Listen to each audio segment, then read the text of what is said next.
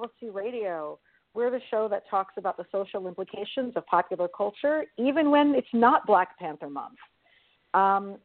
So we're happy to have you joining us on the podcast again for another episode focused on Black Panther.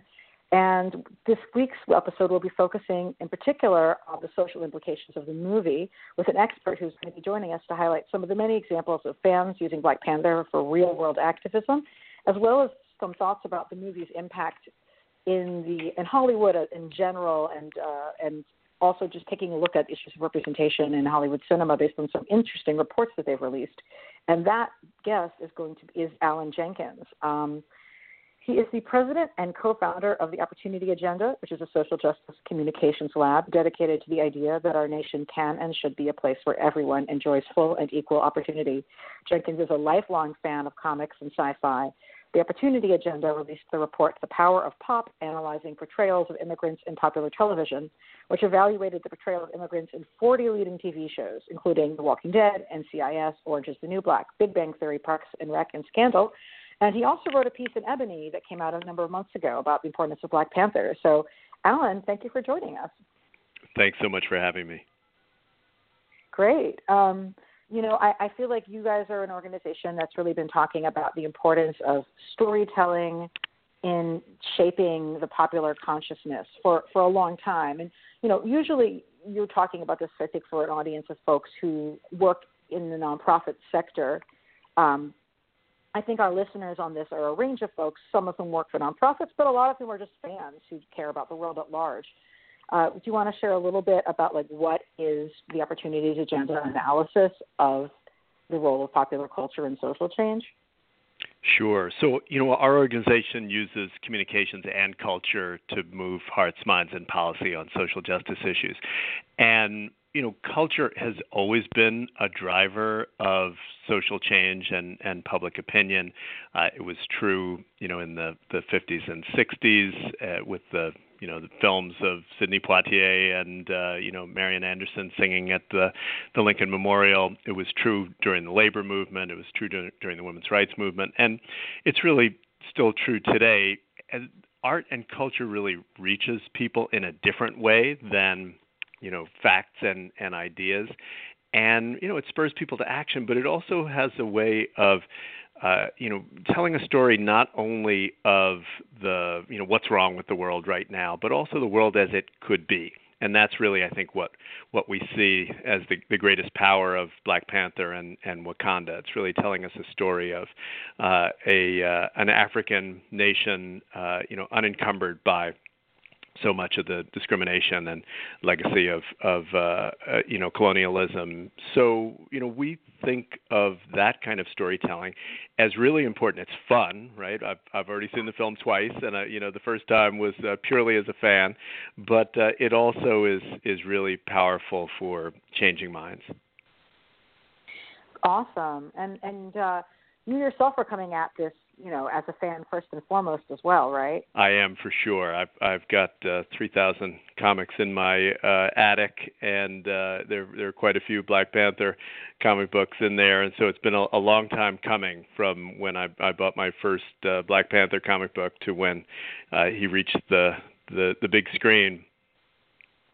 Yeah, definitely. I mean, I knew when this movie was announced that it had massive potential, as a galvanizing moment for fans, in Black geek culture and nerd culture at large. But, did you feel like you had a sense of what this movie would mean to Black families outside of, fan communities? Well, I knew what it could mean.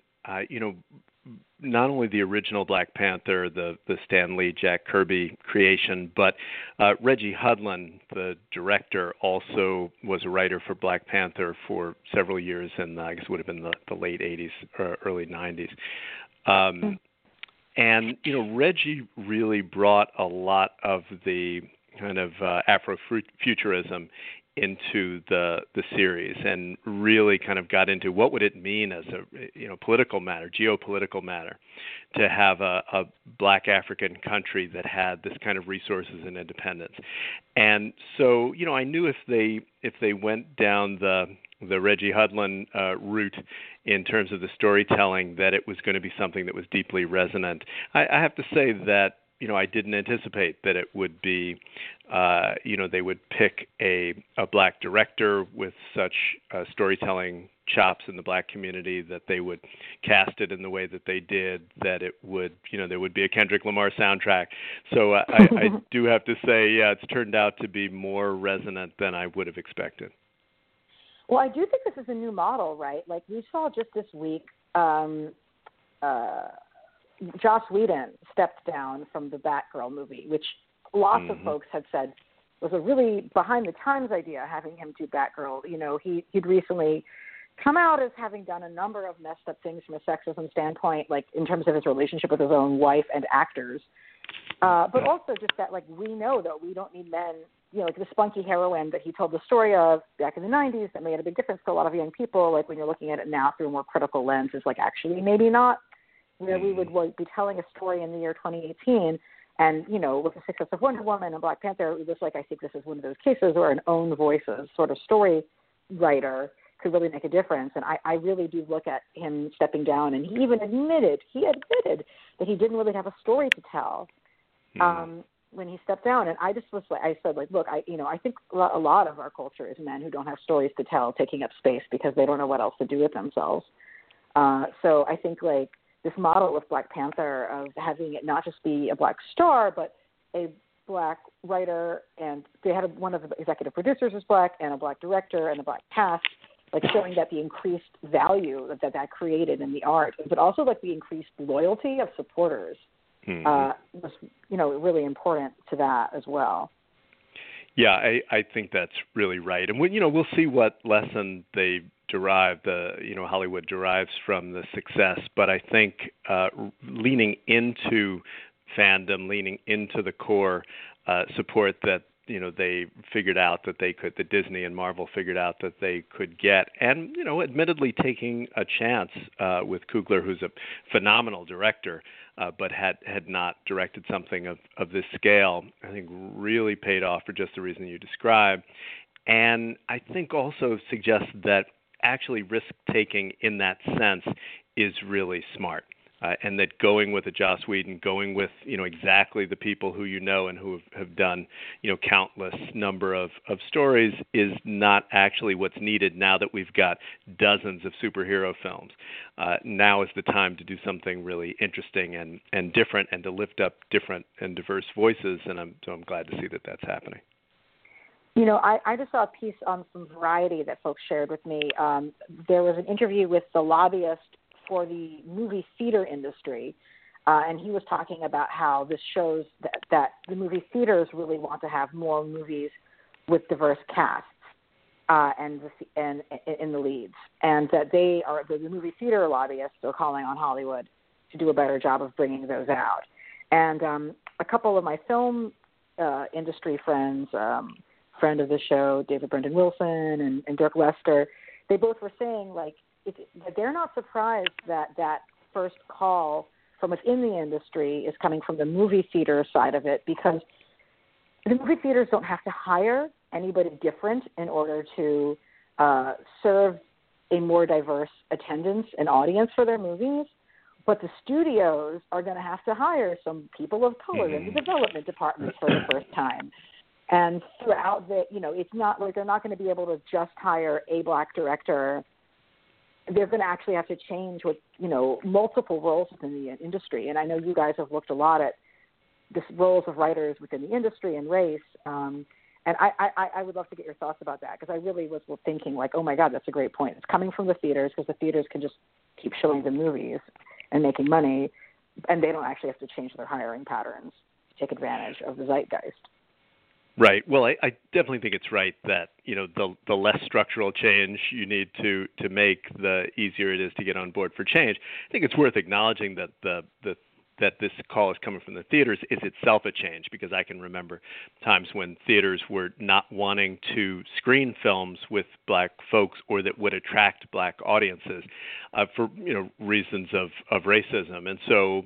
It's now the case that that's starting to change. And, of course, it's starting to change because of the bottom line. there's a ton of research, including most recently from a study from UCLA, that shows that diversity on screen helps the box office and the bottom line. And theaters are struggling much more so than the studios are struggling. And so, they're really recognizing that their future, their economic future, lies with a more diverse America that we're becoming. But to your original point, I think it's definitely the case that for studios that would really mean it means hiring people who you may be quite different from you, and you may not have the same cultural references. It means that you may not be able to hire your best friend's kid, coming out of film school. It means a lot of change. And change that extends beyond the bottom line, right? Dollars and cents are certainly very important in Hollywood, but at the end of the day, most people who break into Hollywood break in through pre-existing relationships and social capital, and that's always been more difficult for people of color and for women because of discrimination, but also because of unintentional bias. Yeah, definitely. Thank you for sharing that. I'm also just thinking, like, in your report, you were looking. Did you guys do work looking at the composition of writers' rooms, or was that a different report that I'm?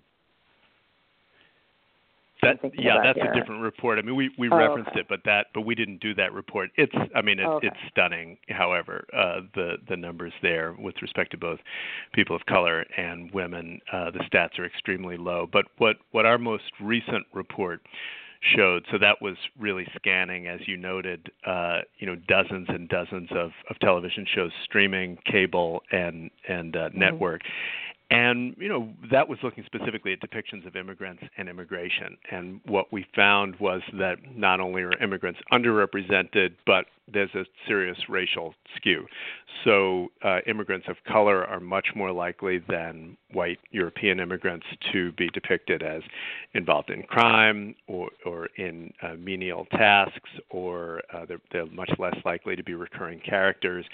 The most stunning statistic, I think, is that Latino immigrants, Latinx immigrants, 50% of their depictions are as people associated with crime. And it's really stunning. And that's the case even though we know from tons of data that immigrants are actually less likely to be involved in crime than citizens, which is not surprising because they have a lot more to lose with involvement in crime. And so, that's despite the fact that, there was a lot of outrage in Hollywood about, anti-immigrant policies and the Muslim ban and the like.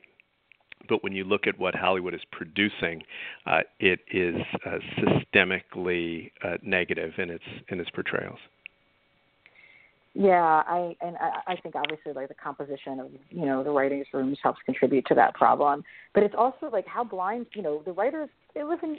I should say I used to work for the Writers Guild, right? So I love writers. I know writers. I help them fight for fair contracts. But like they live in LA and they live in New York. Like they're clearly coming into contact with people who are immigrants who do all kinds of jobs all the time. It's just a question of like how are how are these stories not coming out anyway, Well, true, but it's also who do you identify with. So it's not just who you come in contact with, but when you think of a story in your head, how are you casting it in your mind? An interesting counterexample is Master of None, Aziz Ansari's show, which is phenomenal. And in his second season, one of the episodes he has is something called New York, I Love You. And it's been described as, what a Woody Allen movie would look like if there were people of color in it. And, there's a segment that's told from the perspective of a deaf African-American woman. There's a perspective told from a story from the perspective of an African immigrant cab driver. There's, and these are the characters that are usually extras in most storytelling. But he and his co-writers are coming at it from, well, what if the story were about these folks? And, you don't have to be a person of color or a woman in order to tell a story about from that perspective, but it is much more natural to do so. if you come from that perspective. And that's true in the comic book world as well. Yeah. One of the really exciting things that I think a lot of us in our nonprofit land have been really reacting from, and also just building strategy with in the movie, is looking at what are the opportunities for activism that fans have independently cooked up online that we've seen. And the Black Panther Challenge was that huge undertaking that raised like millions of dollars really to send low-income children, I think predominantly Black children, to go to see the movie for free. And that one was a really big one. But we've been sort of keeping track of more and more of these great examples that have been coming out. I don't think I talked about Wakanda the Vote much the last episode we did about Black Panther. But are you familiar with that effort? Hashtag Wakanda the Vote. I am. In fact, it's one of my favorites. So this is a group organizing voter registration drives at the Black Panther screenings and taking advantage of the physical presence of folks waiting online and hanging around, but also, a community that's, jazzed about, participating. And so that one I just think is really smart. You have a film that's, shattering box office, and where one of the unique things about seeing films at a movie theater is that you have a congregation of folks in a way that's not true with, Netflix or the like. So yeah, that's one of my favorites. And it'd be great to see. I'm sure we'll hear some reports about the numbers, but it will be great to hear how many folks became new voters or at least newly registered to vote as a result of that effort. So that's definitely one of my favorites. Super smart, yeah. One of the ones that I just came in contact with was called hashtag Schools in Wakanda, which an education justice organization did. Just, I guess it was last week. They basically started this hashtag Schools in Wakanda to encourage people to think about what would schools be like in a truly, Black-centered, country and space, and like what would justice in those schools look like. I think they had the group was hosting it. Yeah, it was called Just Schools, and people had comments like, in Wakanda, hashtag in Wakanda, educators practice transformative justice, and everyone is skilled in conflict resolution to keep students safe. And in Wakanda, educators and school officials prioritize building strong relationships. Somebody even specifically pointed to a piece of legislation that was going to help keep students from dealing with the police unnecessarily. It was a bill out in California, and I just was like, this is such an amazing way to start talking about something really wonky, like to literally have somebody bring up a piece of legislation in context of the movie and open up that conversation. Yeah, the group is called Just Schools. Folks should definitely follow them online. It's the Communities for Just Schools Fund. I actually know Just. I was just going to say, I actually know Just Schools, but I did not know that they were involved in that effort. So, but they do fantastic work around, both quality education and racial equity in the schools and problem solving. So that sounds like a perfect connection to Wakanda. Totally, yeah. And I feel like it's really easy to talk about movies in terms of like parallels, between things in history or in the present and in movies, and it can be a lot harder to, we talk about Logan and the border wall, it's like all right there, but it can be a lot harder to sort of think about it from a speculative, creative, and positive standpoint of visioning what we want in the world. So I thought that was particularly impressive and worth, trying to engage in. Yeah, we have an expression at the Opportunity Agenda. There's a reason why Martin Luther King Jr.'s greatest speech was not called "I Have a Complaint," and it's really it's true as advocates, and I'm a lifelong advocate as well as a comic book geek. We're much better at saying what we're against than what we're for. But there's a ton of experience tells us that people have compassion fatigue. Americans are in no mood to hear about some new problem, especially one that doesn't directly, visibly concern them without immediately tying it to a solution. And when you can actually envision, part of the power of art, as I said, is you can envision a truly transformative world, not just, how could we incrementally improve our, criminal justice system, but what would it mean to completely reinvent it from a place of our shared values. That, to me, is kind of the most exciting thing. And Wakanda then becomes a stand-in for so many of our shared hopes and dreams and aspirations. There's an amazing quote from science fiction writer and activist Adrienne Marie Brown, which is, all organizing is science fiction, because we are coming up with a future that we would like to see in the world, and that just blew my mind, and made perfect sense.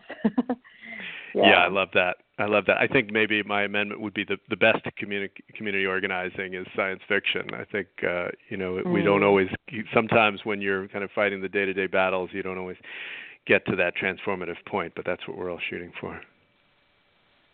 Oh, yeah. Oh, I got a question coming in. Were you familiar with David List did a run on Black Panther, in which Black Panther was replacing Daredevil in New York during one of the many times, presumably, that Daredevil is in prison or something horrible happens to him because it's Daredevil, so it's, kind of all the time. And during that period of time, Black Panther was an undocumented immigrant. I know that Define American and the Harry Potter Alliance folks mentioned that story in their own activism toolkit. Wasn't sure if I'd seen that story, because it was actually news to me. No, I haven't seen that run, but I will now be going on eBay to find it. I had not heard about that. We do know that one of the actors in Black Panther is himself undocumented and a DACA recipient. So that's been a kind of a another source of conversation, as DACA is and the safety of dreamers is perpetually in doubt. And he was on our podcast maybe about a month ago, so folks should totally check out that episode where I interviewed Bamba John Bamba, who also you probably know from the Good Place, because he definitely has a bigger and better role there. I was like, I feel like but anyway, that's a great example. I'll post that toolkit around if it was super cool. I guess one of the questions I also have for you as someone who thinks about sort of the power of storytelling are, like, what are the sort of symbols that were generated by Black Panther that you think have real lasting power? Yeah, that's a great question. I mean, I think there's both the kind of code switching, which I'll talk about, and then the forward-looking metaphors. So one of the things that I really admire about the film is that it is speaking simultaneously to multiple audiences. So it reminded me almost of, during the slavery period, African drums were used, by slaves to communicate with each other in ways that others could not understand, to talk, to plan escape or to communicate about deaths, or, when families were separated. And, there's really some of that in the Black Panther film and in the comic book. So some people, will watch, the villain Claw, and he's just a great villain, right? He's funny, and you hate him, but you also love to hate him. But it's no coincidence that he's Afrikaner from South Africa, and for so many of us who were active, anti-apartheid, he's in many ways the face of a villain at the governmental level that so many of us were opposing. The scene of the kidnapped girls, something so that's so many people of color, not only people of color, many white folks as well, were involved in the effort to find and bring back girls who were kidnapped in Nigeria by Boko Haram. We see that scene, and the effort by the Wakandan government to reclaim them, the Nakia character posing as a spy. Those are all things that, the child soldier, right? I don't want to spoil the film for those who haven't seen it yet, but there's a scene in which a child soldier is saved because he's just a child. And so, and even the casting of Michael B. Jordan, who so many of us know from Fruitvale Station, where he played, Oscar Grant, who was killed by police. Those are callbacks that some of them, really people who are activists in the Black community and on racial justice issues will understand. But, for a lot of theater goers, it's just good entertainment, and, that's okay.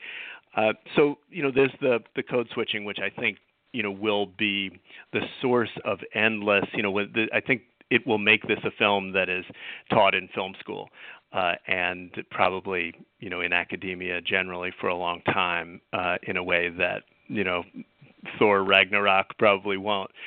But then there's also the metaphors, which are remarkable. So, you mentioned that, so many of the existing Marvel films, the X-Men especially, are, in many ways about outsiders and the struggle between militancy and nonviolence. Ragnarok itself is a film about refugees and in many ways and immigrants. But in Black Panther, vibranium is really a stand-in for all the resources of the African continent that were, drained and ravaged through colonialism and outside interference, and also by, poor governance and corruption. What if those had been maintained? What if Africa had been spared, all those ravages? And this question of what is the obligation of the free to the unfree? And again, I don't want to spoil too much of it for your listeners who may not have seen the film. But it should really be fine at this point. Like, we're doing it through the end of February. I think it's okay. We can say spoilers. I can even tell people half an hour in we begin spoilers. So okay. So the villain, who's in many ways a very intellectually attractive or sympathetic villain, Killmonger, was left by by his uncle, the Black Panthers, the previous Black Panther, and a lot of the film is asking the question: all right, if you are Wakanda and you have all these resources and you have this debt to those you've left behind and excluded, what are your obligations? Is your obligation to protect your own and to make sure that nobody knows about you and nobody has access to your resources, or is your obligation to help the people who don't have the opportunity that you have? And literally, right up until the end of the film, you're seeing that struggle play out.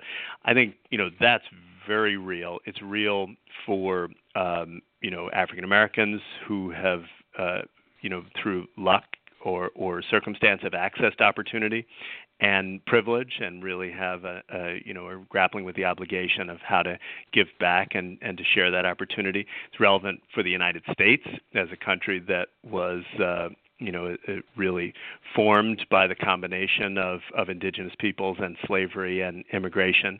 What obligation ought we have to the outside world? So, these are huge themes for a comic book, superhero film, but they all play out and really succinctly and well told. So I think those are going to be some of the conversations and themes that are really going to be lasting and what are going to cause people to see this film over and over again, not just because it's exciting, but because every time you see it, you see a new level of nuance.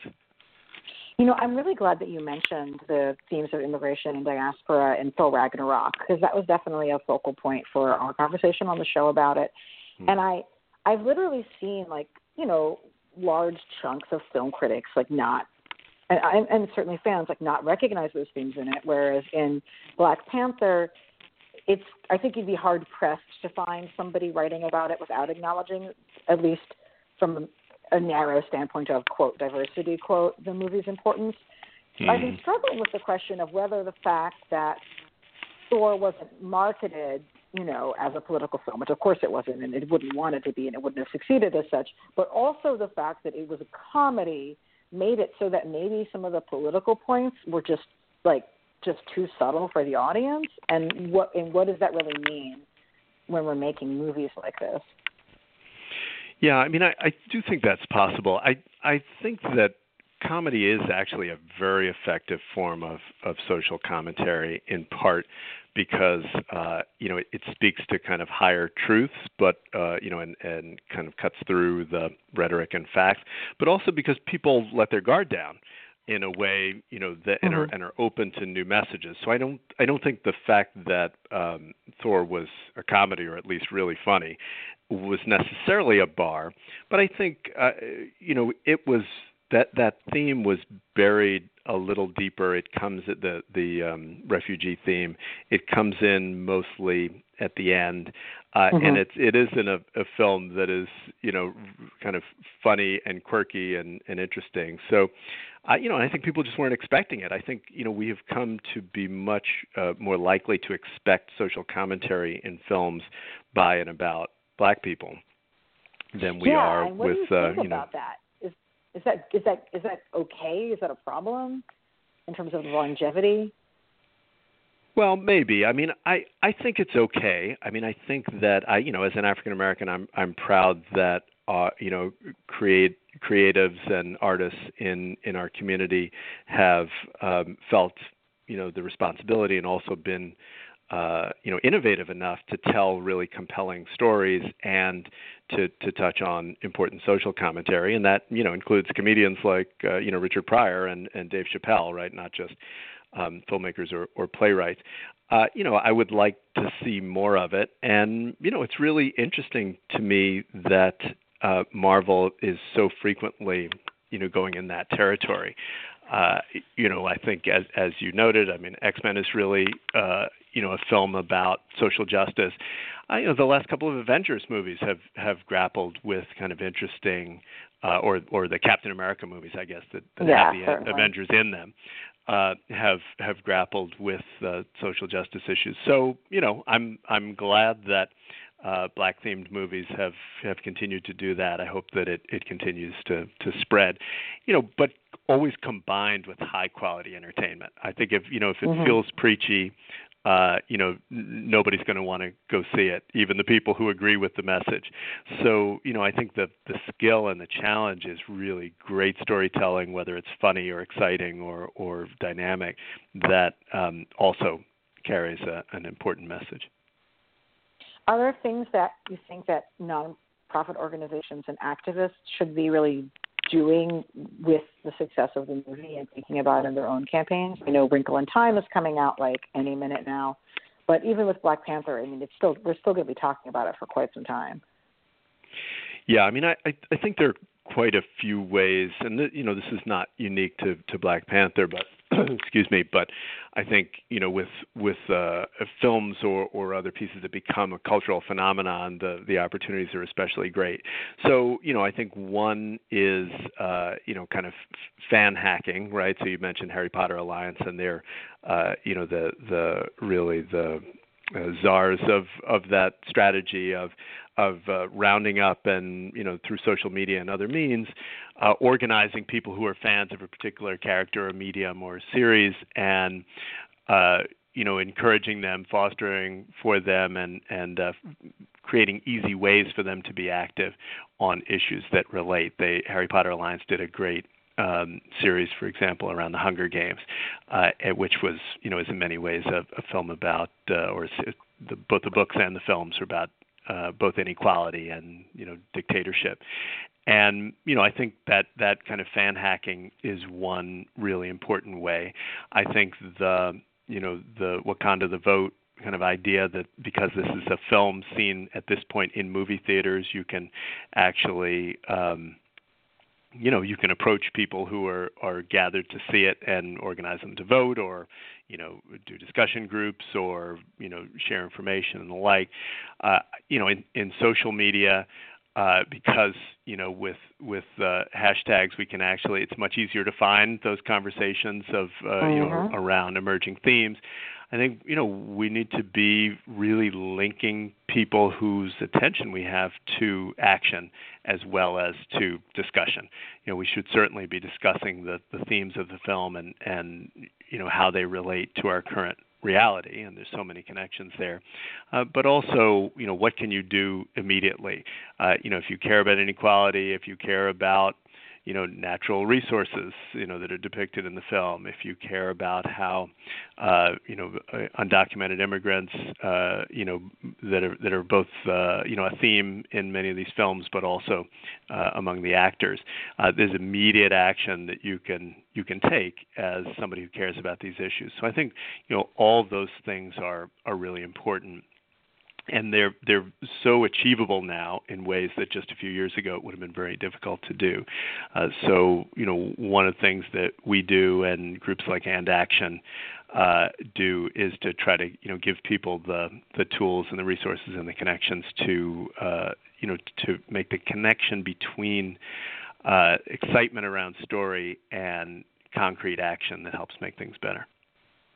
Well, I'm glad you mentioned the conversations on Twitter, because that gives me the opportunity to make sure folks know that on Wednesday, the 28th, last day of Black History Month, I'm going to be joining in a Twitter town hall that's actually going to be hosted by Stephanie Collier. She is an organizer with the National Black Workers Center.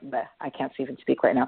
The National Black Workers Center, which is an organization of workers centers of Black low-income workers who are organizing to improve their quality of jobs. And she's going to be hosting this Twitter town hall around Black Panther. And this is her first Twitter town hall. I'm really excited to see folks, from the community organizing world and worker organizing world. She used to work at CWA, coming in, doing events like this. So I would really love to see all of our listeners come and join us on Twitter at 9 p.m. Eastern, Wednesday night. She's going to be hosting a conversation with discussion questions that we really encourage everyone to join in and participate in, share their thoughts around the movie's themes as well as activism opportunities. I want to make sure that group that you might not have heard about, well, you probably have heard about, Alan, but you as a listener might not have heard about, are, that can connect with fans who are looking for ways to take action inspired by the movie, places to bring their talents, their art, their creativity. I'm hoping folks will join us. I know Graphic Policy will be retweeting some of that. I will be tweeting some of that. And the hashtag that we will all be tweeting around is hashtag FanActivistCon, which is what we used for the big conference we did on Monday a week ago, which, by the way, was awesome, and I thank everyone for their support. Check in around then, join the conversation, and get ready to find out about some cool things people are doing, as well as sharing Black Panther feelings, very much centering the voices of Black workers and Black activists. So that is my pitch to folks.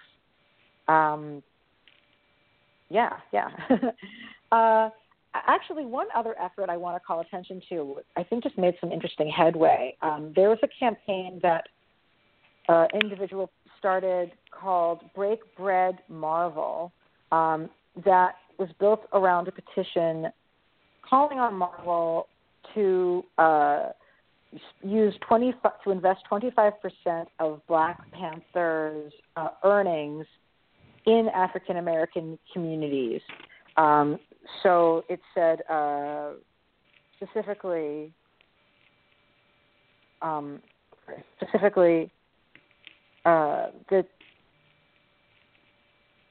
the studio should be giving money to community groups based in those communities. It lists the specific issues that it wants folks to focus on, including gentrification, police brutality, and substandard living conditions. And it was a petition that they encouraged people to sign, which I signed, certainly. And the interesting thing is that just today we saw Disney Studios announce that they were putting $1 million into opening new STEM, science, technology, engineering, and math centers across the country, including one in Oakland, which is, the site that in the end of the movie, T'Challa and Shuri talk about building like a Wakandan government outreach center there. And, you know, I definitely view the fact that Disney is doing this as the product of fans suggesting that Disney do something like this.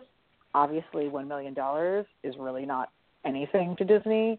I view this as being an invitation to continue to ask Disney to do more. But I was wondering what your thoughts were about it. Yeah, well, I agree with you that I'm certain that it's an outgrowth of, you know, protest and petitioning, which is pretty awesome. Full disclosure, I'm a modest Disney shareholder. I had stock in Marvel Comics for many years, from when they were bankrupt and Disney bought Oh my God. Marvel, yeah. And so now I'm a Disney shareholder, which is kind of an interesting place to be. So, you know, I mean, my first thought is doing something is better than doing nothing. So I'm glad that this is happening. I think, you know, $1 million for STEM is it's better than not $1 million for STEM. Yeah. That said, here's why I'm not terribly impressed. As you said, $1 million is a drop in the bucket compared to the resources that, you know, Disney's going to reap from this film. And I mean, not only the $700 million that they've just reaped, but in perpetuity, from games and, you know, merchandising and, you know, DVDs and all of that. And so, you know, maybe they're doing more, or they're going to do more, but, you know, it struck me as a very small amount. And I have to say also, I would love to see them include, so this was $1 million to the Boys and Girls Clubs of America to expand their STEM programs, including this STEM Center of Innovation to be established in Oakland. And, you know, Boys and Girls Clubs are incredibly important organization. It would be great to also see support to some community organizations in Oakland and elsewhere that are led by people of color, that are diverse in their leadership. That's what Wakanda would do. I would suspect in terms of directing their resources. And, you know, Disney has the resources to do both. So it doesn't, you know, I'm not suggesting that we should pit one good and important organization against others, but rather Disney can invest in many of them. And then, you know, I have to note that Disney lobbied very hard for the horrific Trump tax giveaway that served the wealthiest corporations and individuals and starved everyday Americans, and especially communities like Oakland. So, you know, I think you want to give credit where credit's due. I don't think, you know, corporations should be punished for doing something modest. But I think we also need to remember the big picture in terms of what Disney is both giving and taking from American communities. So, you know, congratulations, but you know, it's definitely not enough. I think it's also a great point in terms of like looking at how is it supporting like Black leadership and Black organizations, and also just like focusing only on kids all the time is also kind of an easy way to avoid having to think too capital P politically. I know a lot of folks who work in adult education who are really struggling to get money to help adults do jobs. But I've also seen, you know, I've seen critique from like Black leftists of the end of the movie in terms of the Wakanda Outreach Center, saying like it sort of sounds like neoliberalism to them. You know, if he's buying a building, isn't that going to result in gentrification? I thought there was some interesting. I don't feel like it's my space to weigh in on those matters, but I thought there were some interesting questions coming from a Black leftist perspective around what a Wakandan community center means. But for me, I was just sort of like, oh my God, Black Panthers, right? Because like that's the home of Black Black Panthers and the community organizations they started, you know, in terms of doing direct services to the communities. Like I always forget because I didn't know this until I went to college. I was like, you know, yeah, like the Black Panthers started by like having Black-run breakfast programs for Black youth in the community, right? So I don't know. I mean, do you have thoughts about what that Wakandan Outreach Center means or could mean in the future? In the world of the movie, I mean, not in the world of the real life. I think, you know, just to step back a little, I think one of the subversive aspects of the film and of the, you know, the original storyline is that Killmonger, you know, the villain actually has a point, right? So, you know, like as in the, you know, as with Magneto in the X-Men, who was, you know, a Holocaust survivor, there's a reason why each of these villains believe that actually the better solution is to arm the oppressed and to help them take power away from the powerful, and in their minds from the oppressor. And the film certainly, the conclusion of the film sides with the Black Panther as it does with Professor X, right, as the integrationist and the kind of a voice of nonviolence in the sense of nonviolence towards everyday folks. But you're one of the reasons why Killmonger and Magneto are compelling villains is because you can understand why they are taking the position that they're taking, and it's you may disagree, but it's not crazy. And so I think that's a really important and radical aspect of this film, and and of the particular storyline that they chose and the way they chose to tell it. So I think the kind of outreach center in Oakland at the end is, supposed to be a signifier for how can we engage with the world and help others on our own terms, not by, giving away the store. And I think there's a conservative interpretation of that. And, when you kind of think about our own country and, how we engage with aid and trade and, accepting refugees and the like, there's some of that, right? We'll take a few of you and we'll, give you a little money, but we're not going to, throw open the doors. But there's also, a more radical interpretation, which is we're going to engage with the world in exactly the way that we choose, and in a way that begins with the debt that we owe to our brothers and sisters in Oakland. So I choose to go with the latter interpretation, but I can certainly understand the former. I feel like the debates over Killmonger have been the main thing that I've seen folks discussing in the movie. A number of folks sort of pointing out that Nakia made many of those points about the obligations to the world, but not without killing her girlfriend, or in case her boyfriend, in the process of making those points. But I don't know. I think the fact that the community center it can be interpreted in lots of different ways, I think opens the question of what kind of role do you want to see Wakanda playing in the future movies and the story moving forward. Yeah, I mean, one of the greatest things about this film, at least for me, is that I would watch a film about every one of these characters.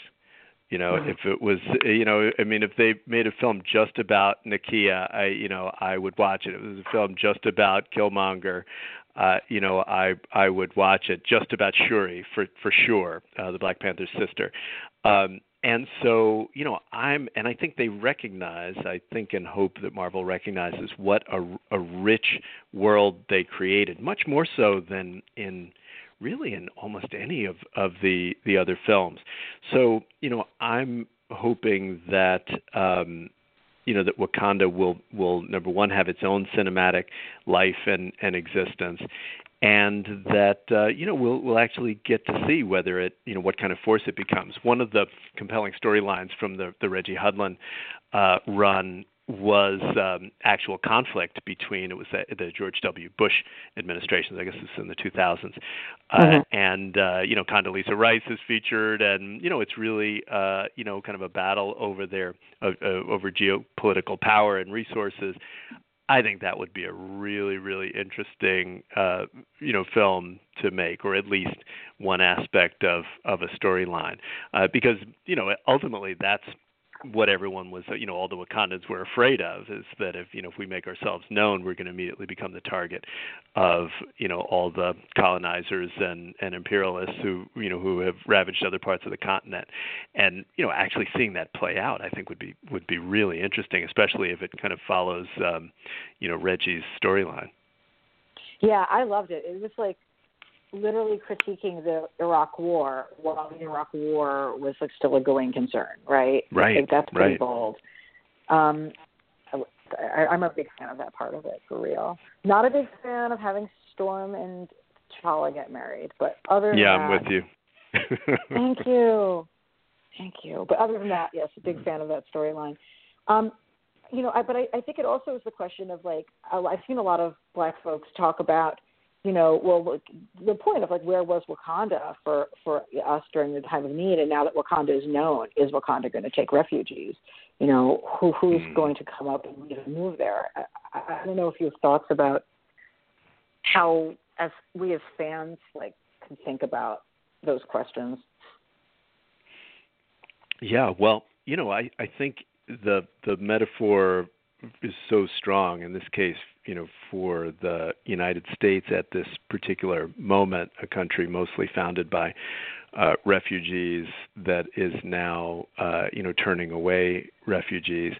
I would, and the rationale for turning away refugees is always, we don't have enough for ourselves, whether or not that's true or just a fantasy.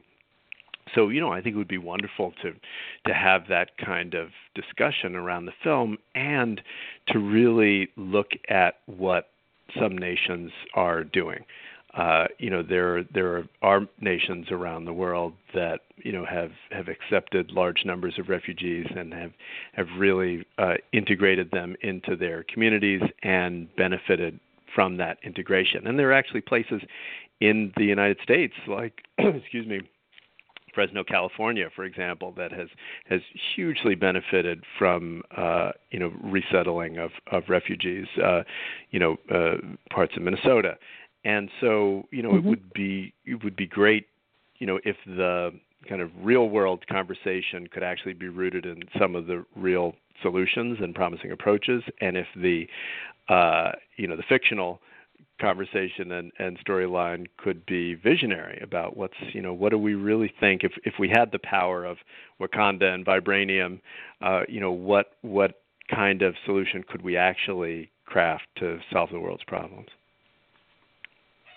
That's fabulous. Have you thought about sort of the environmental justice conversation?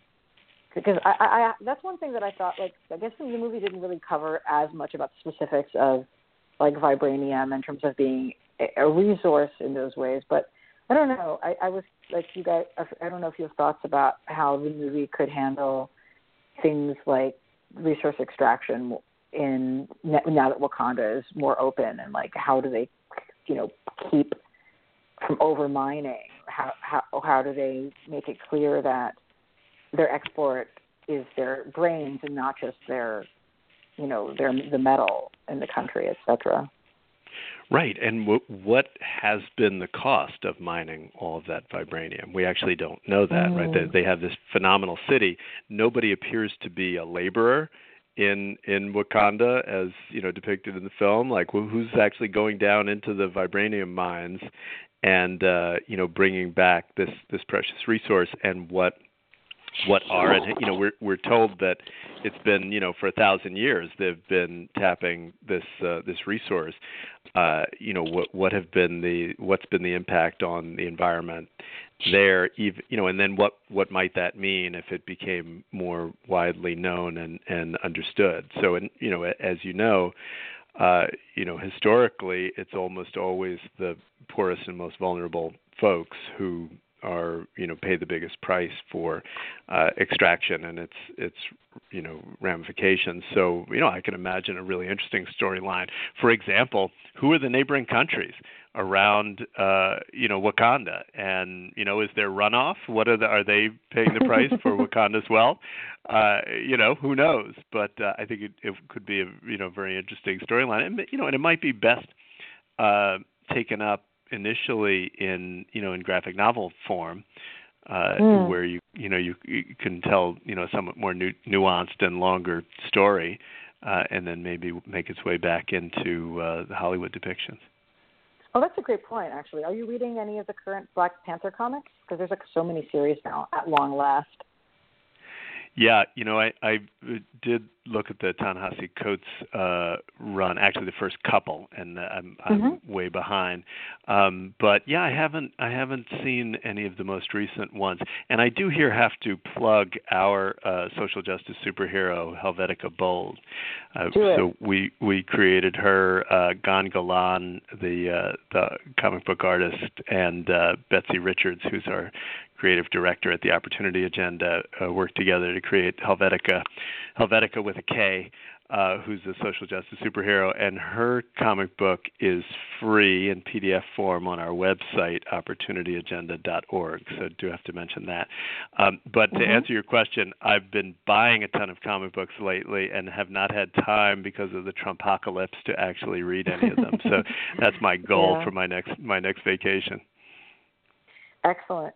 I'm behind myself on it, but I like the first issue of Evan Narcisse's run on the rise of the Black Panther, which was sort of the story of T'Challa's father and how he met Ramonda, and it felt really nicely dense and almost Claremontian levels of dialogue without being overridden. And I thought that was a lot of fun. But I'm just excited that there's so many more Black Panther titles coming out now, so you don't have to have like one title be for everything. And my co-host points out that he really thinks, and I'm not surprised, that the Black Panther series from Coates reads best in trade. So like if folks haven't been reading it till now, like just pick it up as a book now. It'll actually be better now, So yeah, that's a good point. That's what I need to do. Well, I want to thank you again for joining us on the show. We always like to have guests who can really talk about the intersection of geek culture and changing the world and all that.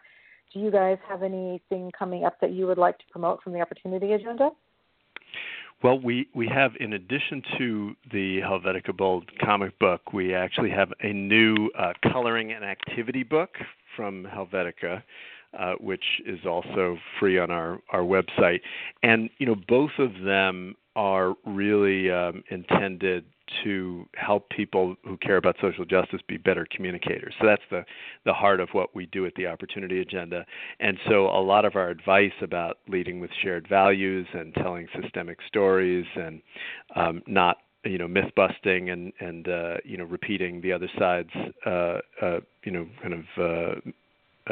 lies and untruths is all embedded in both the comic book itself and the activity book. So I hope your listeners will check that out and check out Helvetica's adventures on YouTube. And excuse me.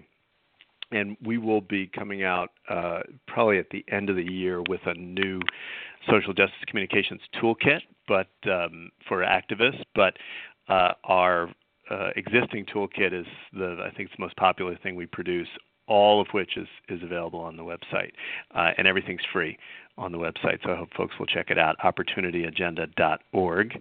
And our Twitter handle is opagenda, O-P-P agenda. I think that there's parts of the toolkit that would really be useful to people who are writing fiction, honestly, in terms of how they think about writing fiction that can have a bigger and greater impact on the world.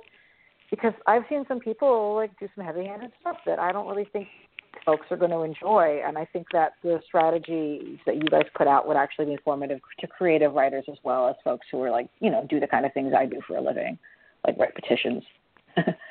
I think that's really, really right, because a lot of what we do is help folks to talk about social justice and persuade people who maybe are skeptical, who really don't want to be engaged in a social justice conversation. It might be your family at Thanksgiving, or like, oh, there you go again, talking about that stuff, or it might be an elected official who you're trying to win over. But I think for storytellers, we don't try to mess with people's creative process, because that would only ruin it. But I think we have a lot of advice that can help people to tell their story in a way that can move new hearts and minds. Totally. Thank you. And so again, folks, we'd love to see you on Wednesday on Twitter to join in the conversation, 9 p.m. at #FanActivistCon. We also have beautiful and amazing graphics in the form of GIFs that were made during the workshop. Center for Story-Based Strategy has this amazing workshop on GIF making, and you can see all of the GIFs that our folks who participated made if you go to Giphy and you search under #FanActivistCon. They also come up under Black Panther, but there's a lot of GIFs under Black Panther, so it takes a while to scroll to see them. But really the goal of those GIFs is to help folks use imagery from the Black Panther to recontextualize stuff from the movie through a political lens. And I know that I've been using the GIFs that they've made to illustrate conversations and points that I've been making on Twitter ever since. There's a couple of amazing graphics, like the Dora Milaje shoring up to say, "ICE comes for one of us, we're all," and then they unite. I'm personally a sucker for anything that talks about fighting ICE, not the super villain, but rather the evil government agency. They made a wonderful GIF about standing up for your coalition partners, GIFs about dismantling the patriarchy, GIFs for when you're ready for revolution, and these are all just driven by images from the movie. So again, go to FanActivistCon as your search term in Giphy next time you want to put a GIF into your tweet or your Facebook post, and you can pull up one of these amazing GIFs that activists like yourselves have made during the workshop, the Center for Story-Based Strategy. So wrapping up the show for tonight, I didn't even introduce myself, but I'm Ilana. I'm online all the damn time on Twitter, especially at ELANA_Brooklyn, Ilana Brooklyn. And if you came late to the episode, you can listen to the whole thing on our website, graphicpolicy.com, where we have news and information about comics and geek media at large coming up multiple times throughout the day. Our podcast is on YouTube. Our podcast is on YouTube. It's on iTunes, SoundCloud, and Stitcher, which will be listenable in another couple hours. So we encourage you to share and promote there as well. And we'll be back next week, actually, with the comics writer Christina Strain, who wrote the recent Generation X series at Marvel, which has a lot of really cool, diverse characters and LGBTQ representation in it. She's also a TV writer on the show The Magicians. Really awesome young woman of color writing in the TV and comics industry, and I hope you'll join us on Monday to hear from her as well. So thank you, Alan, and thank you to our listeners, and as we like to say, keep it geeky.